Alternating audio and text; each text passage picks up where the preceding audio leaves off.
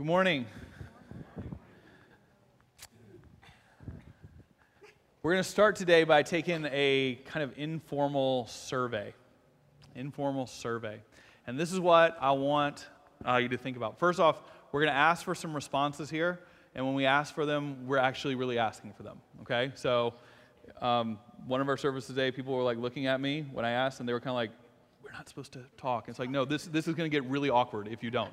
So it was like long moments of silence and everything. So just feel free. The fourth wall is coming down. This is interactive for a minute, just for a minute, and then you have to be quiet again. So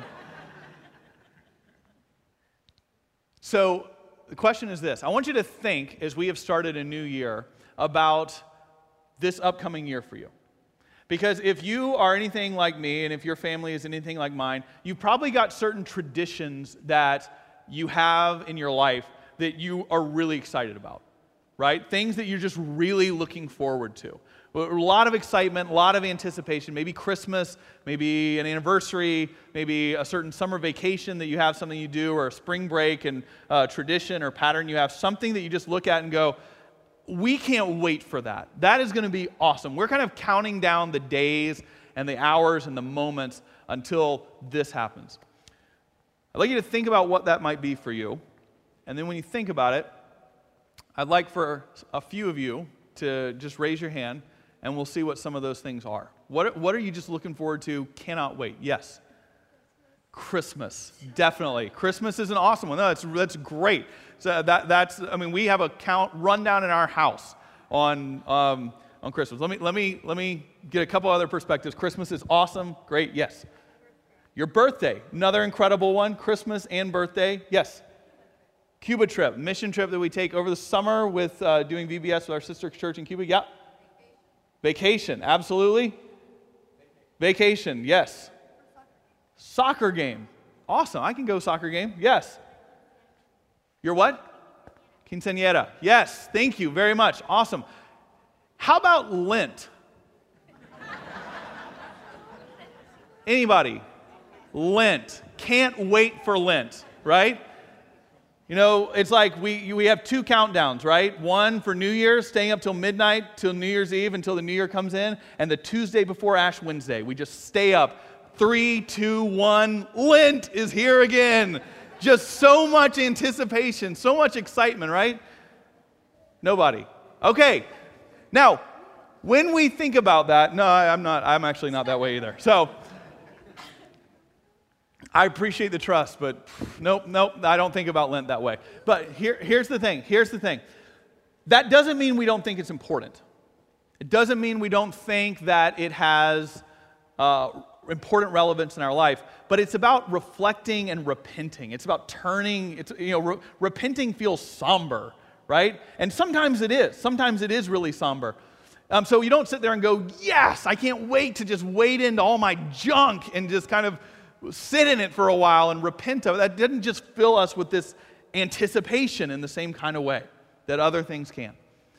But I want to suggest to you today that this week ought to be like that. That our repentance this week will be something that can be as joyful and as exciting as anything that we can do. To lead us in this direction, we've got, continuing with our scripture from Luke 22 in this Journey to the Cross series, we're looking at verses 39 through 46. And I invite you to listen now to God's word to us today. This is Jesus, he came out and went, as was his custom, to the Mount of Olives. And the disciples followed him. When he reached the place, he said to them, "Pray that you may not come into the time of trial." Then he withdrew from them about a stone's throw, knelt down, and he prayed. "Father, if you are willing, remove this cup from me, yet not my will, but yours be done." Then an angel from heaven appeared to him and gave him strength. In his anguish, he prayed more earnestly, and his sweat became like great drops of blood falling down on the ground. When he got up from prayer, he came to the disciples and he found them sleeping because of grief. And he said to them, "Why are you sleeping? Get up and pray that you may not come into the time of trial." Friends, this is the word of the Lord. Let's pray together. Lord, we ask that no matter who we are, no matter how we walk in here, with what hopes, with what dreams, with what doubts, with what tragedies, that we will all encounter you today, and that you will lead us in new directions, that we might come most alive. In Jesus' name, amen. All right, so something that is important that I just want you to have in your mind today in this journey to the cross is about how you and I make choices, how we make decisions. Because every day, you and I make countless decisions. And some of them we know are decisions, right? What are we going to eat for dinner? Who's cooking today? Who's cleaning up? When are we going to exercise? These are things that we kind of look at our day and our week, and we try to make decisions about how things are going to go. But you and I, every single one of us, also make lots of decisions every day that you and I don't see as decisions anymore. They're just habit. They're just things that we do that we have quit looking at and going, how do I want to do this? And yet, when you think about it, they still are decisions we're making. Here's an example. I am married to a beautiful young woman from Wales. We've been married for 17 years. She has enjoyed living in the United States, I think, for the most part. But one of the things that she has not converted on is drinking anything other than hot British tea throughout the day. Not coffee and not American tea. Won't drink any of the American brands. It's not strong enough. So we have in our house stashes of hundreds of tea bags of British tea, of the brand that she likes, and this is a really big deal. Now, in our house, when I wake up or when she wakes up in the morning, the first thing we do is make tea. That's the first thing we do, and we have at least 2 cups of tea as the day is getting rolling. And you don't really talk to her before at least one of those has gone down. I don't wake up anymore after 17 years of marriage and look at Beth and say, hey, do you want tea? We just drink tea. The first thing you do is you go turn the kettle on. We don't see it as a decision anymore. But every day we're making the decision to start by drinking tea. Does that make sense? You do that too, all the time in different kind of ways. And it's a powerful thing when you start realizing the choices that are in front of you every day that you don't really see as choices anymore. And in our culture, in the world you and I live in today, without a doubt, one of the things that we no longer see as a choice, that we accept as something that just is the crazy, busy lives that you and I lead. The hectic pace, the being plugged in all the time, that we are constantly on the move and constantly looking for stimulation and constantly looking to be plugged in and constantly looking to be active at all times. Our English language has even adapted to reflect this change. There are 2 phrases that I want you to know today. The first phrase is this, that is now an accepted part of English colloquialism, is busy is the new fine. Busy is the new fine. It used to be like 15 years ago, if you were talking to someone you hadn't seen them in a while, you're seeing them at a party or something, and you say, how are you doing? And they would say, fine. Right? And fine meant nothing. It meant nothing. It was just like I am acknowledging you asked me a question, I'm responding to it, I'm not giving you any information, and then we move along with the conversation. This phrase, busy is the new fine. When you ask people how they're doing, it's like, we're busy, right? That's become normative now. That's how people respond all the time. We're busy, life's busy, things are hectic. So there's a second phrase that's been adapted, which is that we're not just busy, we're crazy busy. Crazy busy is another colloquial that has now been accepted because busy is normal. That's for average people. We are type A success people, so we are not just busy, we are crazy busy with the amount of things that are going on, with the stress and the pace and the being plugged in and all the emails and text messages. I'm constantly responding, constantly getting all these stimuli, constantly multitasking, constantly not feeling like I'm doing a good job of any of it, but I just kind of charge and charge and charge and charge and charge. We don't even see it as a choice we make anymore. It's just normal. But it's powerful when you start seeing that we make a decision to be running at this pace every day and ask ourselves, is that faithful? Is it right? Now, when you stop and think about it, and in one sense, it's not bad to be busy. It's not bad to work hard, right? I think working hard is an important value and an important thing. It's how we're faithful to the things God's called us to. But there is a line when we cross over from faithfully working hard at the things in front of us to just living constantly stimulated, crazy, busy lives. And normally, we don't recognize it until that line is in the rearview mirror, and we have passed it, and we are just living on the other side. And what is the thing that tells us when we have crossed that line from faithful, hard work to crazy, busy, out of control? What suffers almost always first are our relationships. our relationships that we become too busy and too tired and too exhausted for. And friends, when it comes to being a follower of Jesus, that is a really, really, really big deal. It's not just that we uniquely struggle with this in our world today, in our technologically tuned-in world. You see that in the scripture passage we read. You see that the disciples, I would say, on the day that Jesus is arrested, when they're praying here in the garden, that they have had a crazy busy day. Right? They're in Jerusalem. They're there for the Passover feast. They woke up. They have a day where Jesus is teaching the crowds and he's healing people. They have a day when they have crowds that are growing. Every day the crowds were getting bigger that were hanging around Jesus and were talking about him as the king and the ruler and the Messiah. And these disciples are trying to manage that. They're trying to figure out crowd management and systems and how you get people to Jesus and how we try to coordinate this. And then at the end of the day, after all these people are around all the time and you're emotionally drained and you're exhausted, then Jesus looks and says, hey, can you go prepare the Passover meal? Now, those are like 6 little words in the Bible. But if you have ever hosted an event at your house, that is not easy. They had to go find a room. They had to go make sure the food was there. They had to make sure there was enough food. They had to count heads. If are all 12 going to be here? And Jesus, and who else is going to come? And who's on the invite list? Do we have enough to drink? Is the room available for all the time we need it? Who's going to come in and serve? And what are the right times? They have to work out all those logistics. And then in the midst of this meal, this Passover meal, Jesus starts talking about his body being broken and a cup with new covenant and new life. And it's like, we're not certain what that's about. And so then they kind of, as the night goes on, they start having a debate about which of them is the greatest. We talked about this last week. They start talking about who's most accomplished, who's most wonderful, who God likes the most, who Jesus likes the most and sees as a success. And at the end of that long day, that crazy busy day, I bet they were ready to just go collapse in bed. I bet they were ready to just unplug because they knew the next day was going to be even busier. They probably felt pretty important because of how much they had going on. And Jesus says, let's go sit in a garden and pray. Just what they wanted to do, right? Just what you want to do at the end of the day. Let's just go sit in a garden and let's just all pray, right? And they fall asleep. They fall asleep from the emotional expense that they've been putting out. They fall asleep from the crazy busyness. When we get crazy busy, the first thing to be sacrificed are our relationships.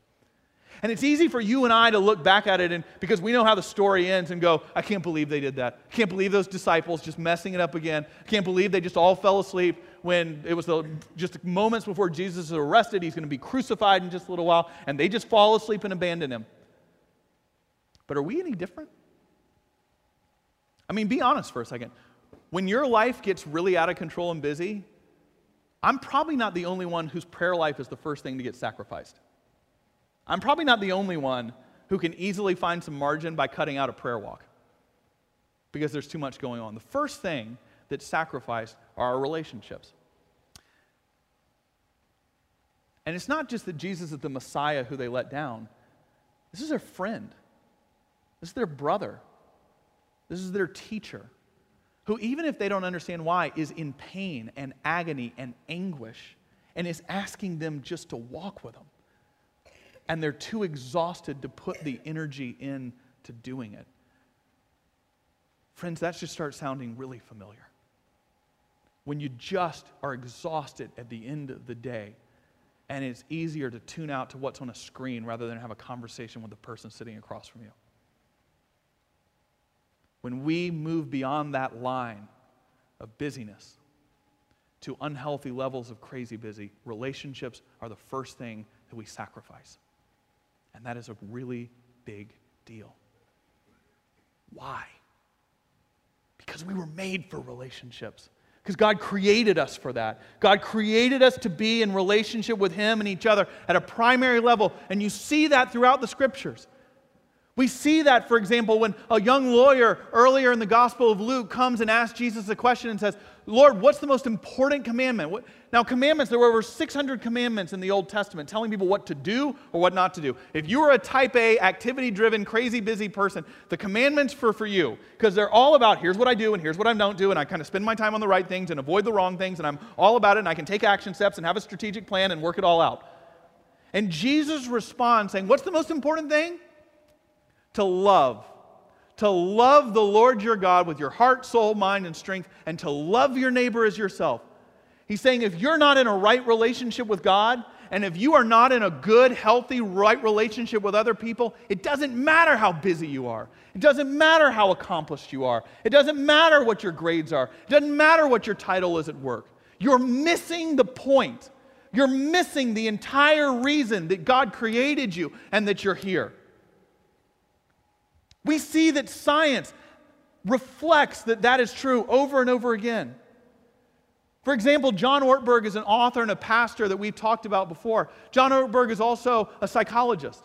And John Ortberg's written recently on a study of the regrets people have at the end of their life. The common regrets when people know they're dying and they're on their deathbed. What are the regrets that people have? And one of the most common regrets people have on their deathbed is that they did not pay enough attention to the relationships in their family and their close friends. Why? Because they were just so busy. And they learn it at a time when in this world, there's nothing you can do about it anymore. Or take a study that just came out by Harvard recently. It's an amazing study called the Harvard Grant Study. Harvard Grant Study started in 1938. And it was a 75-year study that Harvard conducted where they were asking the question, what makes people happy and fulfilled? That was the entire course of the study. What makes people happy? Are there common things that we can point to that make people happy and fulfilled? And between 1938 and 1940, they found 268 individuals who would participate in this study. And they traced their lives for 75 years.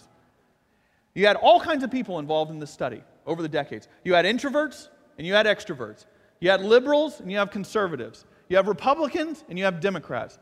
You have people who are very powerful, had succeeded in life, were well-known, had earned a lot of money, and you had people who hadn't, had nearly the same kind of public career and acclaim.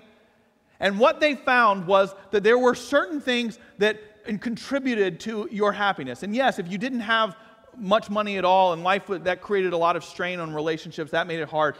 But overall, what they found is that the things you and I work and work and work and work for do not contribute to happiness and fulfillment. That job title really doesn't have that much to do with it. With how many dollars you earn in your paycheck really doesn't have very much to do with it.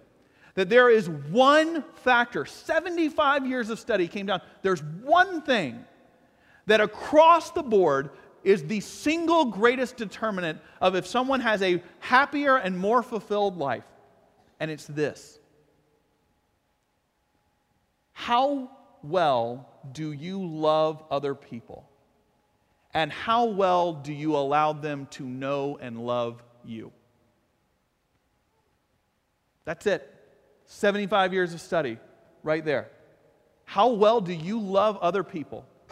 And how well do you allow them to know you and love you?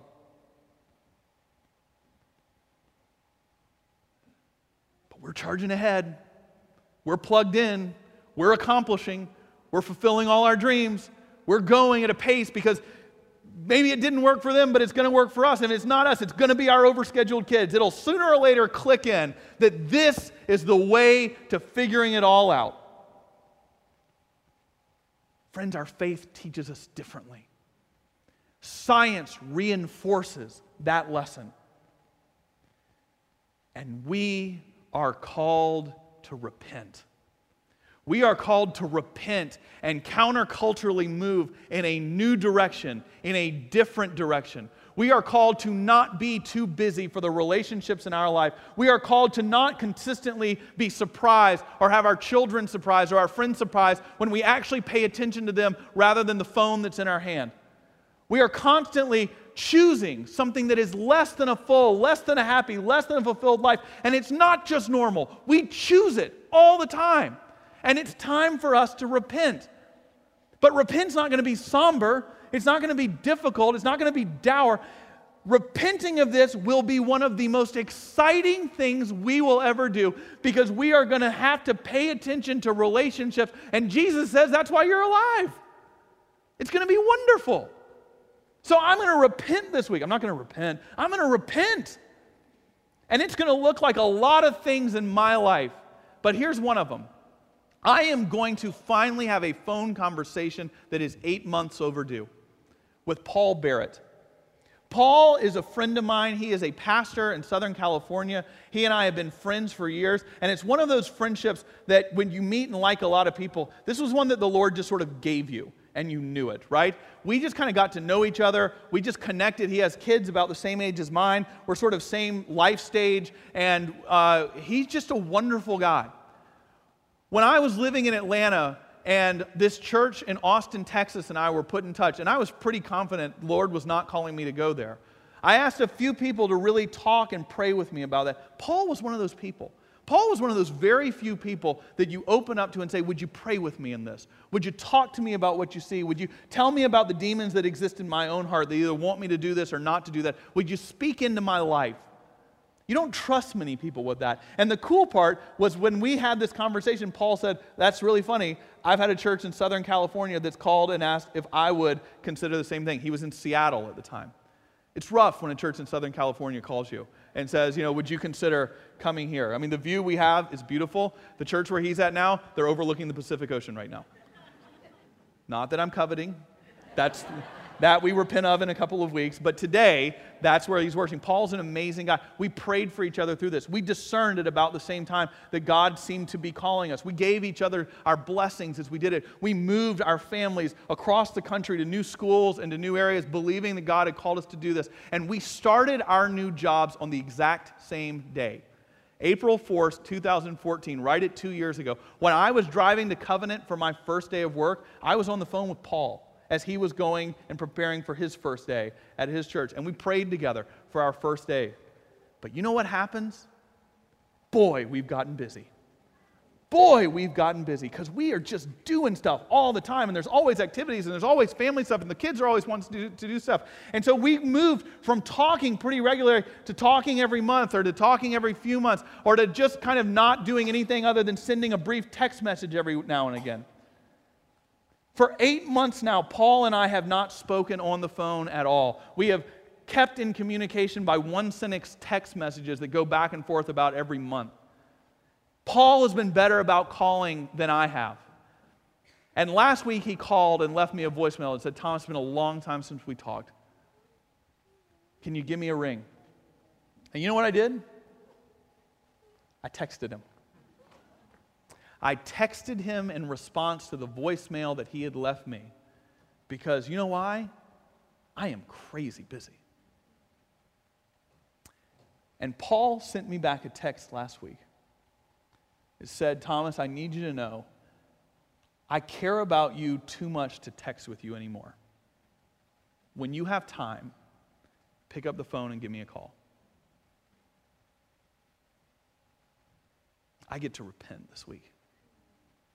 I am looking forward to it because my repentance is going to be able to call one of my good friends and carve out time to have a phone conversation that is long overdue. And I'm not going to take it at a time when I'm with my kids, and I'm not going to take it at a time when I'm with Beth. I'm going to take it at a time when I can just sit and carve out a moment and connect with my friend, and that is going to be repentance because it's what I'm created for, to be in relationship with God and to be in relationship with other people. I know how busy you are. I know the stress. I know how hard it is to get ahead. I know the dreams you have. I know the things that are going on. But the first thing that is sacrificed in our crazy, busy life is relationship. And when that happens, no matter how old you are, no matter what your background is, no matter how you look at this life, no matter whether you're an extrovert or an introvert, you are choosing something that is less than joy.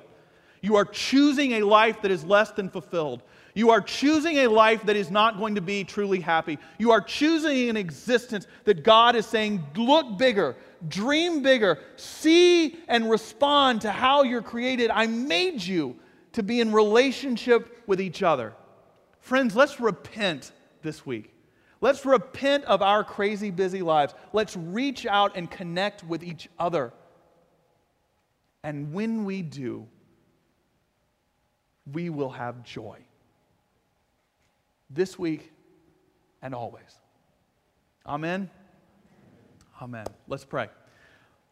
Lord, we ask that we would be a people who repent, who turn in a new direction, who don't use the excuse of how busy we are to fail to connect with those around us, who give into the temptation over and again to stay looking at our screens and our phones rather than the lives of those around us, that we would live counterculturally and pay deep attention to the relationships that are in front of us.